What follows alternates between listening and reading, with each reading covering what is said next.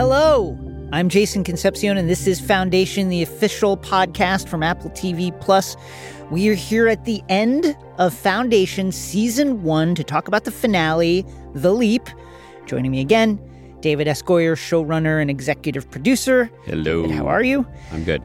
David, your writing credits for the show include episode 1 and 2 and this finale, which you also directed. For everyone listening, this is the last time I'm going to say this. Spoilers. This is the finale. What are you doing? Serious spoilers. Stop it. If you have not watched the finale, press stop right now. Go watch it. Come back. Listen to this podcast. Quick recap on the stuff that happens in this amazing finale. Harry Seldon explains himself, finally. Demerzel snaps Dawn's neck, and cracks are beginning to appear in the genetic dynasty. Salvor leaves Terminus to find Gale, who, spoiler, is her mother. Folks, it's a lot. Foundation, the official podcast, is your guide to the galaxy from Trantor to Terminus and Anacreon. Space is a big place, and we aim to make it smaller and brighter and add some context to everything you see on the show. David, here we are at the finale. Yes. How does it feel now that all of this has come to completion? I hope that it's a satisfying experience for the audience. You know, as a viewer, it's amazing when I feel like the show sticks the landing. Yeah. So I hope we've done that. I'm always curious, and there was no way to tell what percentage of the audience might have sensed or guessed that Gale is actually Salvor's mother. I didn't start wondering about it until 2 episodes ago. Well, that's About pretty there. good then. Yeah, because about there. You're a person who's, by dint of circumstance, sort of looking for those moments, Yes. you know, and looking for those kind of Easter eggs or these little threads that are dropped. So I'm just really fascinated to see to what degree the audience caught on to that. I wanted, even though a lot of apocalyptic things happen in this episode, I wanted to leave the audience with a gift and a sense of feeling hopeful, and in a way to really not end on a cliffhanger. And so, you know, Gale, from almost the moment she steps on Terminus, everything just goes so bad for her. Yep. She literally loses everyone on her planet. She comes home and it's just this massive gut punch, and then she's given this incredible gift, this seemingly impossible thing that you can only pull off in science fiction. What were you doing down there? The readout said you'd been in cryo over a century. I crash landed. I came looking for someone. Who? You. What? My name is Salvor Hardin. I'm your daughter. She is reunited with a daughter that existed as a zygote the last time she saw her. And her daughter is actually biologically older than she is. Yeah, which is wild. As well. But I wanted to leave the audience feeling hopeful, and my biggest desire was to make Foundation feel emotional.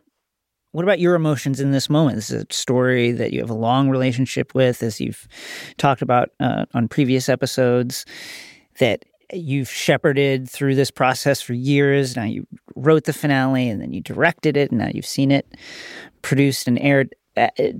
How are you feeling about it? I feel pretty good about it. I mean, it was a tightrope act, you know, adapting this show, working on this show, trying to do something that visually felt a little different, trying to tell this epic science fiction story where we also go down these little side channels and tell these short film stories, these tone poems. You know, my hope is that by entertaining people, it maybe gets them to think about some things that they might not normally think about. You know, I wanted to tell an epic journey, and I wanted to tell a personal journey, and it was important to me that but for the framing device on Terminus, that we start on Synax and we end on Synax, Yeah. and that Synax bookends everything. And the other thing that's interesting is that, Gail is the last Synaxian. She's the last person of her race, of her homeworld now, which harkens back to what she was saying in episode 2 about what's remembered and what's forgotten. And will her world and her kind be forgotten? And they only live now in her memory. Let's get finally to the vault. It is really first of all, just visually, it is a striking object. How did that design take shape? In the early days when we were prepping the pilot, Rupert Saunders was the director of the pilot, and we had a variety of concept artists that were coming up with designs and shapes for the vault. Many, many dozens of different designs and shapes. And I think quite rightfully so, Matt Chernis at Apple kept saying, none of these feel iconic enough and simple enough. It just came down to literally Chris McLean, my VFX supervisor, and I doodling in his office. I was literally drawing on a napkin. Wow. Different shapes.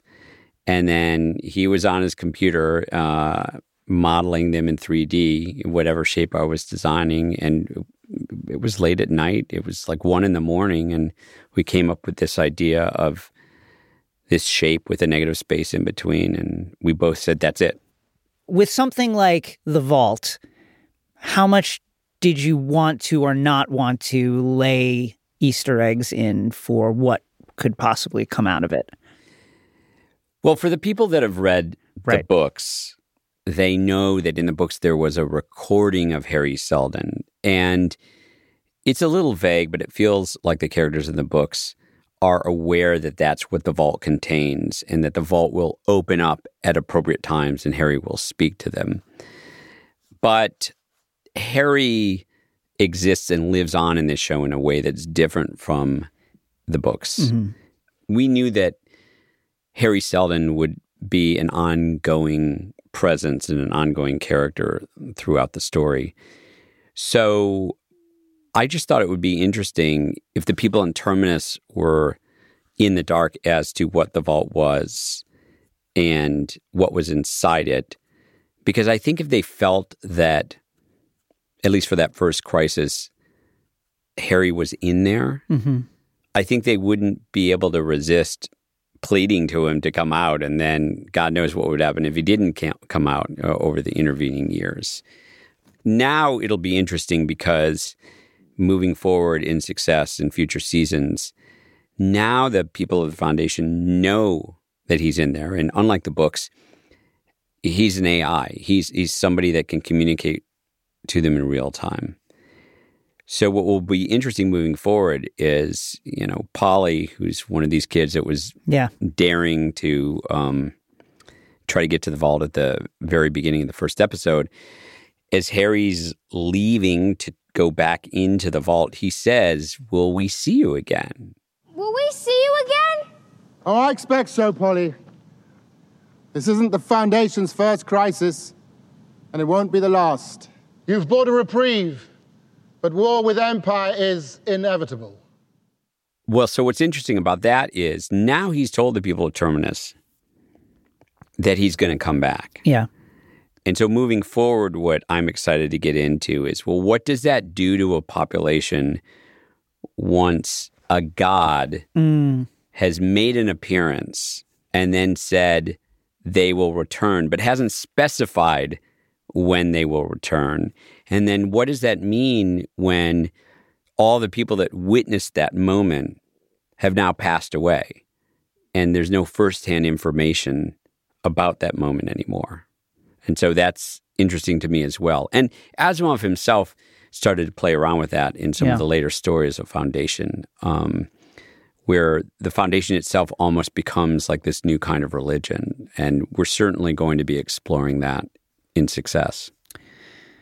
Harry's reappearance is an earthquake for his followers, as is the reveal to them that the Foundation has a truly revolutionary mission, which he lied about. Yeah, he says, I lied about that. I might have lied about that.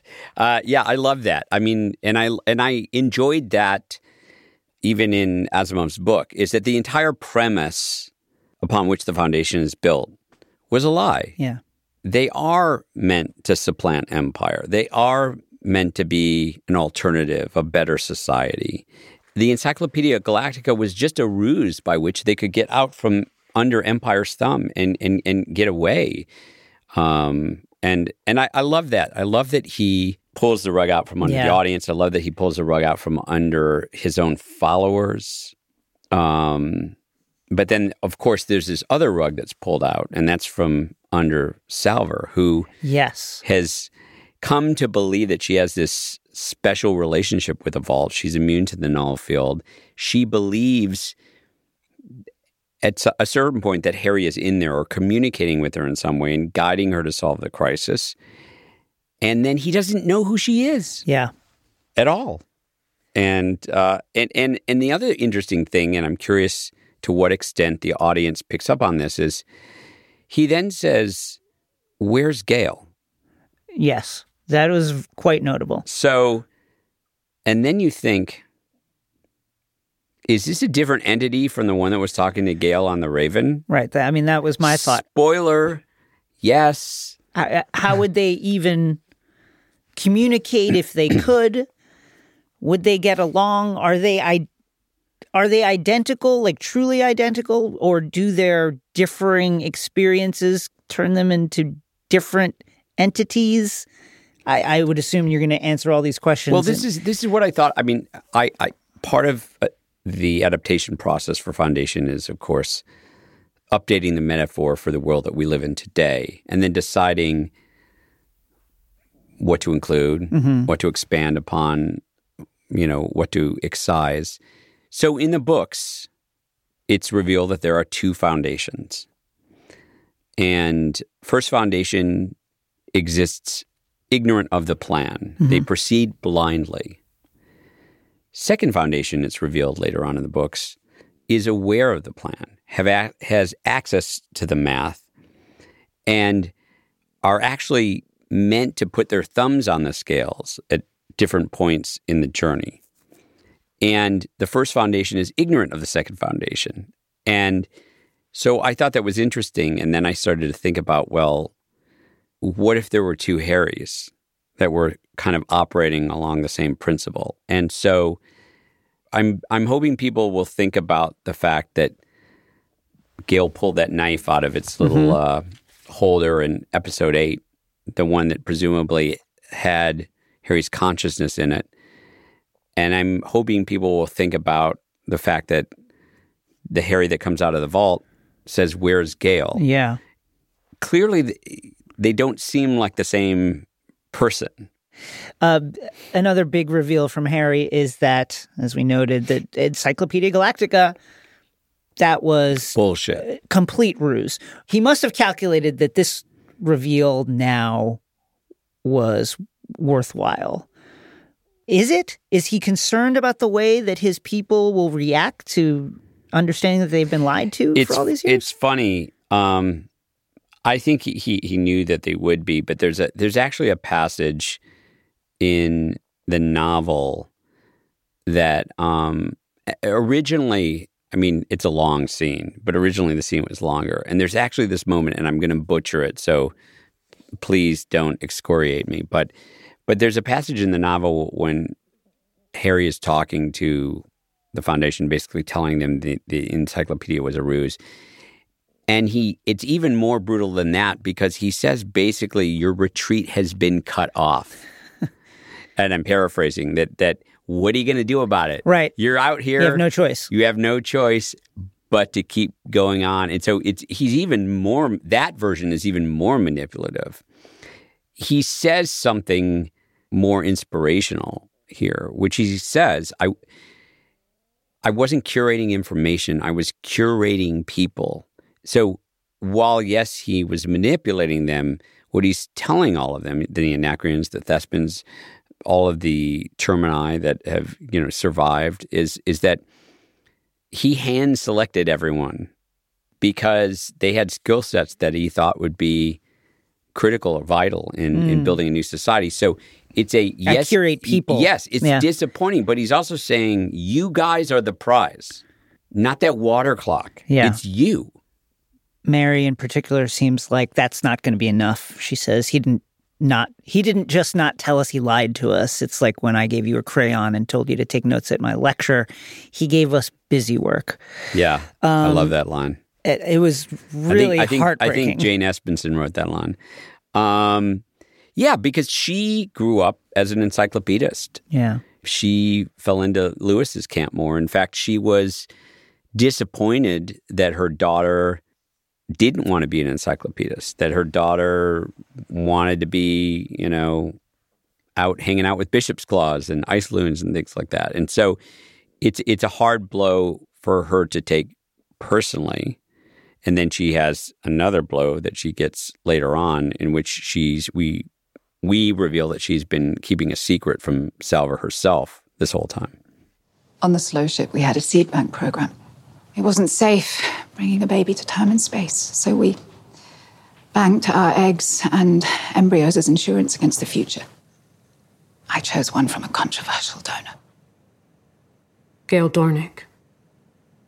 I got to know her a little before we lost her. She had a remarkable mind. And the father? Rach Voss. Talk about this. How did you come up with this decision, this twist? And I was really touched by how Salvor, obviously, that relationship is not going anywhere in her heart emotionally. She honors that relationship that she has with me. That's her mother still. Wait, she still carried her with her birth mother, yes. But not her biological mother. Yeah, despite the voices and the instincts and the visions that she has and the source that she now knows is her mom, she still honors that relationship with Mary. Well, we talk a lot about how, I've said this time and time again, about every time we're working through these stories on Foundation, we try to come up with real-world analogs. So this is a story about a kid who always felt a little different from her parents and finds out she's adopted. And the tension with that, and I know someone who this happened to, who the parents didn't tell them they were adopted. Oh, wow. And didn't want them to feel different or less than or not loved or to have the insecurity of feeling like a parent gave them away. And they felt betrayed, but they didn't learn this information until they were older, which I completely understand. But I also understand the desire to want to protect the child from that. And so Mari and Salvor have always had a fraught relationship. Mm-hmm. Salvor is not like Mari. And Mari knows that Salvor's a lot more like Gail in a lot of ways. The reason why Mari didn't tell Salvor who her biological mother was is because the Foundation thinks that Gail had a hand in murdering Harry Seldon. Right. So she didn't want her daughter growing up as the daughter of the person who murdered the prophet. I mean, that just seemed like something, a huge onus to put on Salvor's shoulders. We get an answer to Salvor's visions, and we see that she has been seeing visions of Gail, her biological mom, as a child on Synax, and then also as Raish as a child. But how does this work? And is this prescience? How does that superpower work? How does it work? Is she seeing the past? Is it like a biological, spiritual connection? How is she engaging with these visions? She's inheriting, it's genetic memory, which is, I know, a term that's sort of bandied about. But the rules is ostensibly is she can remember or access anything that her parents experienced up until that point of conception. After that, after she was a little zygote put in a tube.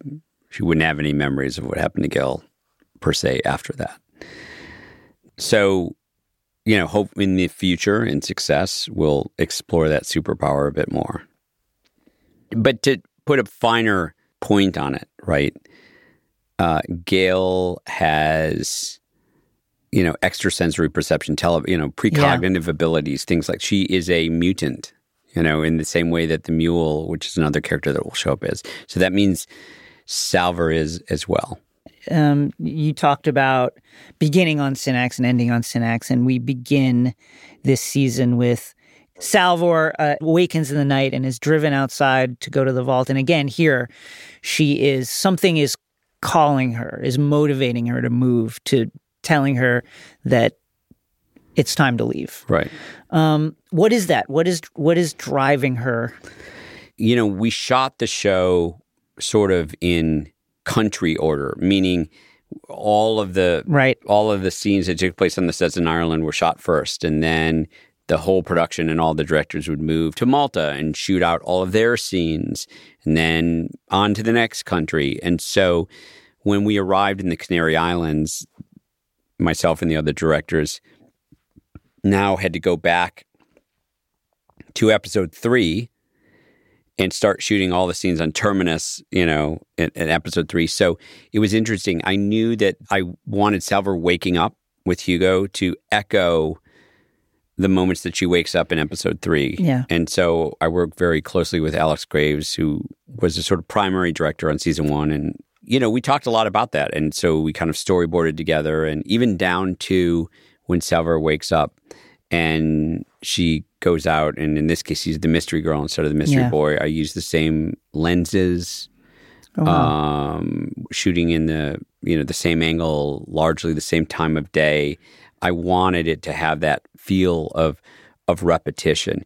The other thing that's, anytime when you're writing a script and you write magic hour, which is that, hour before, the sun goes down, which is the most beautiful time to shoot, either dawn or dusk. Productions hate it because, there's not that much magic hour. Yeah. But in the Canary Islands, which is sort of like midway between Europe and Africa, magic hour lasts like 2 hours. And so it's crazy. Almost like a third of that episode was shot at magic hour. And it's the kind of thing that it's also hard because it meant like all this stuff on Synax, quote, in magic hour. Yeah, we had to shoot that over about 4 different evenings. Oh, wow. And everything's just very disjointed. It's like, okay, now we're going to shoot these, 5 shots this evening, and then we're going to come back the next evening and pray it doesn't rain and shoot these 5 shots, and then these 5 shots, and these 5 shots. How did you shoot the underwater scenes on Synax? So the underwater, not to make it even more difficult for myself, but we shot a lot of the Synax work on water tanks in Malta. So a lot of the scenes when Gale is in her little kayak going to and from. I need one of those, by the way. I know. Just like you just throw it in and it just becomes a solid. Yeah. But when you're seeing all of that stuff in a lot of the shots, the water tank went, I don't know, a couple hundred yards out. Wow. And then there was an edge and it stopped. And then after that would be like downtown Malta. And so in all those shots, we're digitally adding, to the vanishing point, the rest of the ocean. But we did also shoot some stuff on open water. We built a small section of the Beggars. We sunk it in one of the tanks. We had an underwater photographer. We had about 8 to 10 divers that were down there. It helped that Lou, I was just so fortunate that Lou is a really good swimmer. I was going to say, what is her lung capacity? Is she here's an what's Olympic crazy. swimmer? So her dad is an amateur, and I'm not kidding, spear fisherman. Oh, wow. So she actually grew up in real life swimming in the ocean and going spearfishing, and she's an incredible swimmer, and we just lucked out that we didn't have to double her for a lot of that, although she did have a double for some of it. And, we were hanging out around these tanks, and she would go down she could hold her breath for about a minute. And wow. And it was very time consuming. And then later on in the open water stuff, she was in the ocean doing some shots. Myself and our director of photography and a few other people were in a Zodiac, which is sort of like an inflatable raft. And in this case, we were tethered to the camera by like a wire, so we could see like a tiny little view of what the underwater camera meant. We had radios and whatnot, but we were on that raft getting incredibly seasick, while that was happening. Something I found profound about this episode was the contrast between the Foundation, which is growing, as we see through that montage of the steadily growing town, and the Empire, which is crumbling, turning inward, retracting. Yeah. The Thespis and Anacreon are reaching out to each other. There's all these new connections. Salvor and Gale meeting for the first time. There's all these. The space suddenly feels like it is full of possibility. But from the Empire's perspective, I mean, dusk and day come to blows. Got her damn wrong. Yeah. Yeah. It's funny. The story back at the Empire, it's very Wagnerian and it feels very operatic. It does. And we were always building towards Dawn's fate. But everyone that sees it is shocked by it. I am loyal, Empire. To the Cleonic dynasty above all else. Talk about the genesis of that moment when Demerzel, seemingly against her programming, snaps Dawn's neck. Well, that's the thing. So after their experience on the Maiden, in which Demerzel her soul was wounded by Day. He forced her to kill this woman that she so admires, and she's brutally reminded of her lack of agency as a being. And what I was hoping would happen with this final moment is, did she snap Dawn's neck because she had to, because her job is to preserve the genetic dynasty? Or did a part of her snap Dawn's neck because Day took something away from her, and now she's going to take something away from him? You can let the audience decide. It's funny. We did a number of different takes with Lara, who plays Demerzel, with some of those final looks between her and Day. And we did a couple of takes where she was much more outwardly emotional. And I ultimately opted for this take that is harder to read into, but feels a little bit like a screw you, And here's the interesting thing, too. We were talking about how monstrous Day was in episode 8. And yet he was affected by those experiences. And had she not done that, he would have advocated keeping Dawn alive and just kind of keeping this whole genetic dynasty thing a secret.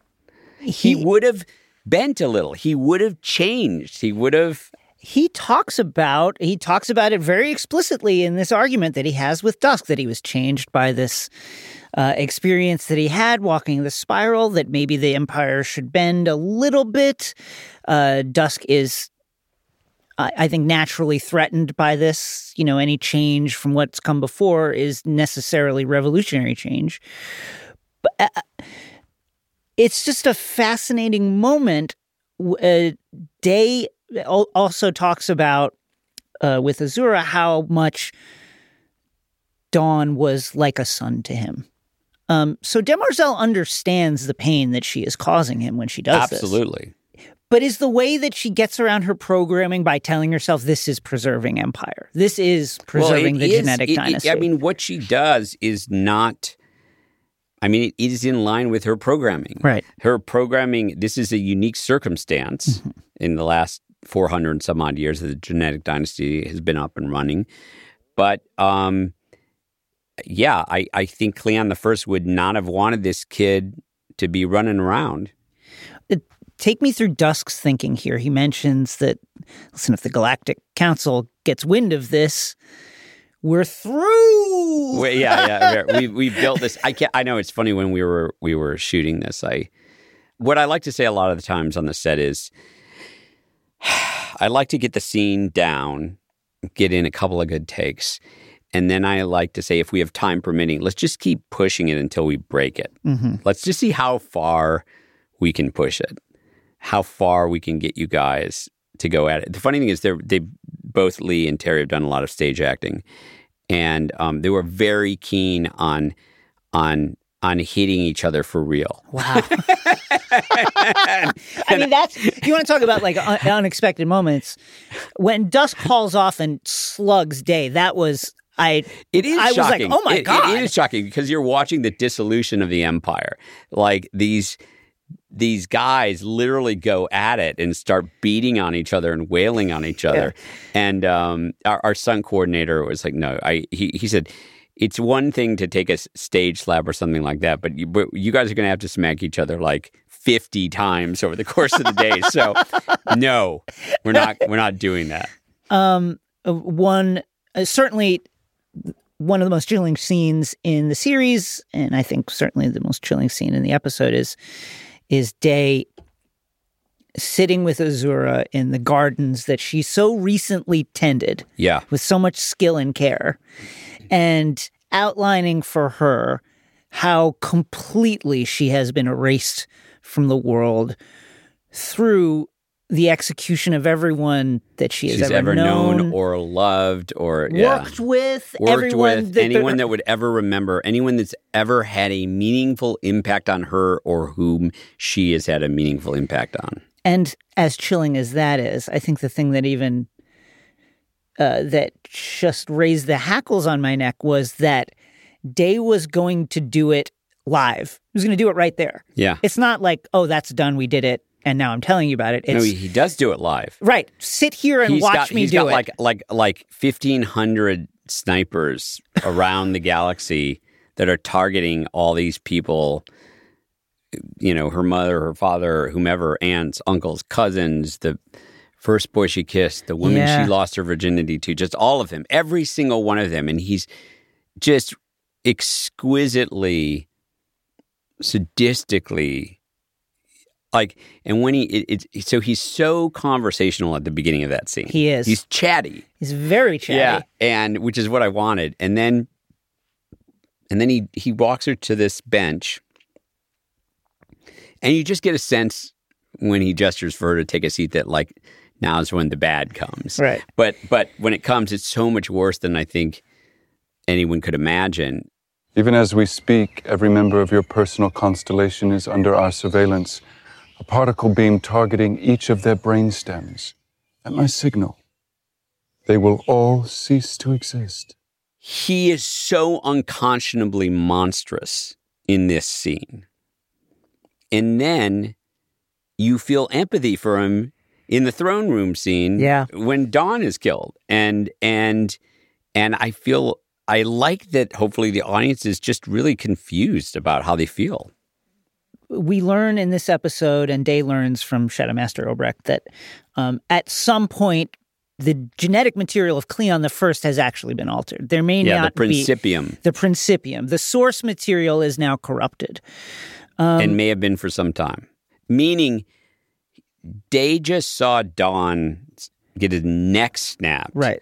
Because he wasn't a pure copy, and now Day learns himself a few moments later that he might not be either, that he might be in the exact same boat. Right. And the same with Dusk. Is he going to tell Dusk about this, or is this going to be a secret between them going forward? No.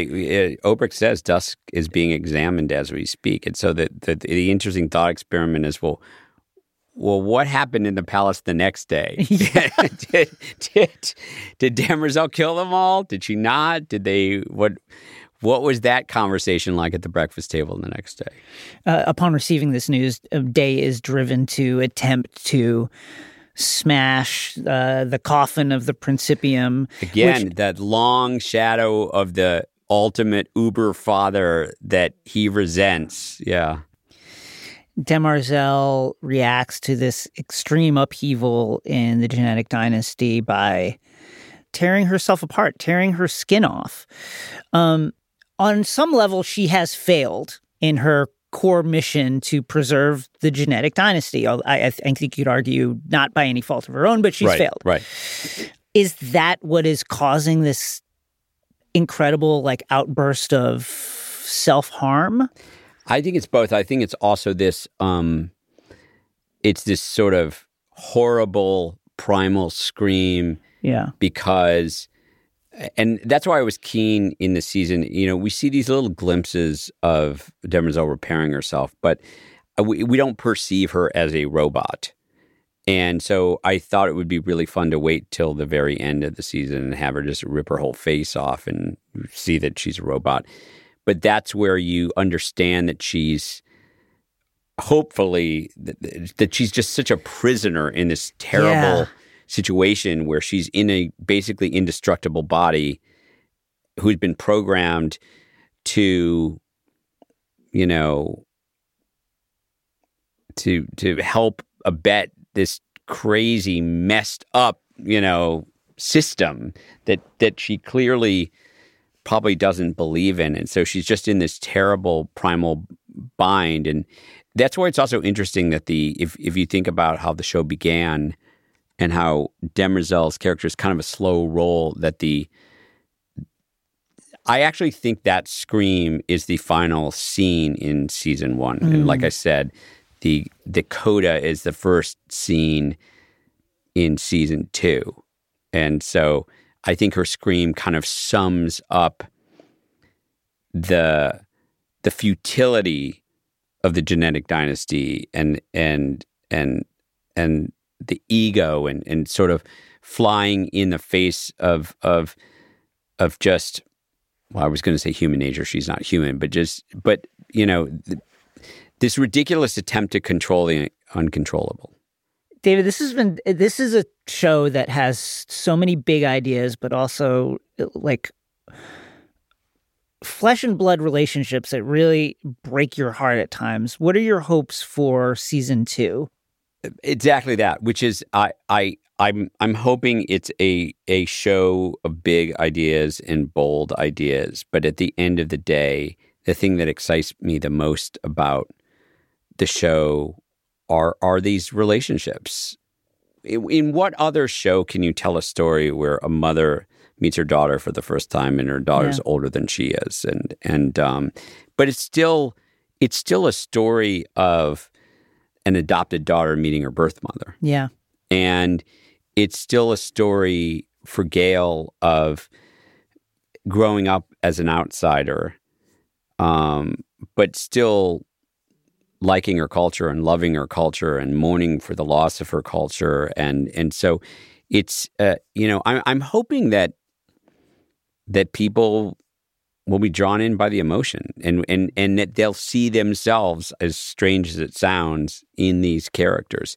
I'm really excited for hopefully a future season because also there's a lot of setup in season 1. Mm-hmm. And so to use, a kind of jazz metaphor, it's like theme and variation, right? Yeah. Like we've done the theme, now we can riff on the variation. Do you feel like there's anything that you come away with from this experience that you learned from adapting this? Really, well, it's funny that reminded me of one thing that I was, in the course of this, obviously rereading the books many times, rereading the prequels, the sequels that Asimov wrote, rereading a lot of biographical information about Asimov. The other thing that's interesting about the original trilogy, the first book is comprised of a series of stories, but he was just, a writer that was cutting his teeth, making his first few sales, and just basically earning a living paycheck to paycheck, coming up with stories. And the stories that seemed to be selling well were Foundation stories. And so his editor said, write me another Foundation story, write me another Foundation story.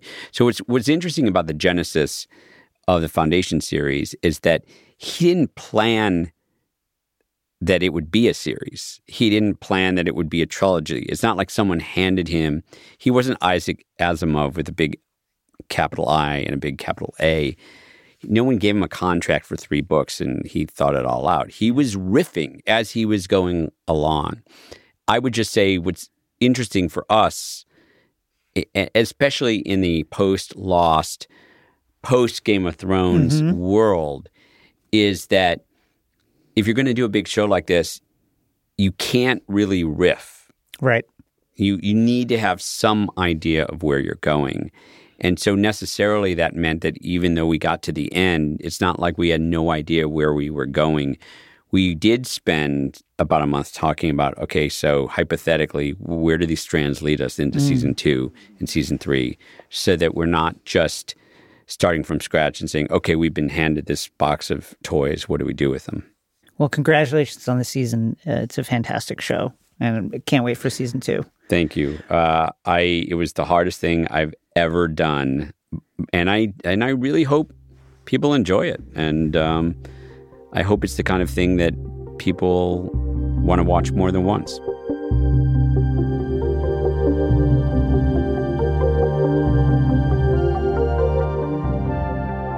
For all of you, thanks for listening to Foundation, the official podcast. Be sure to follow on Apple Podcasts to get the next episode in your feed, and watch Foundation on Apple TV Plus where available. This is an Apple TV Plus podcast produced by Pineapple Street Studios and recorded at Patches Sound in Hollywood, California. Our executive producers at Pineapple are Max Linsky, Jenna Weiss-Berman, and Barry Finkel. Our senior managing producer is Gabrielle Lewis. Our producers are Ahmad Ali Akbar and Jonathan Shiflett.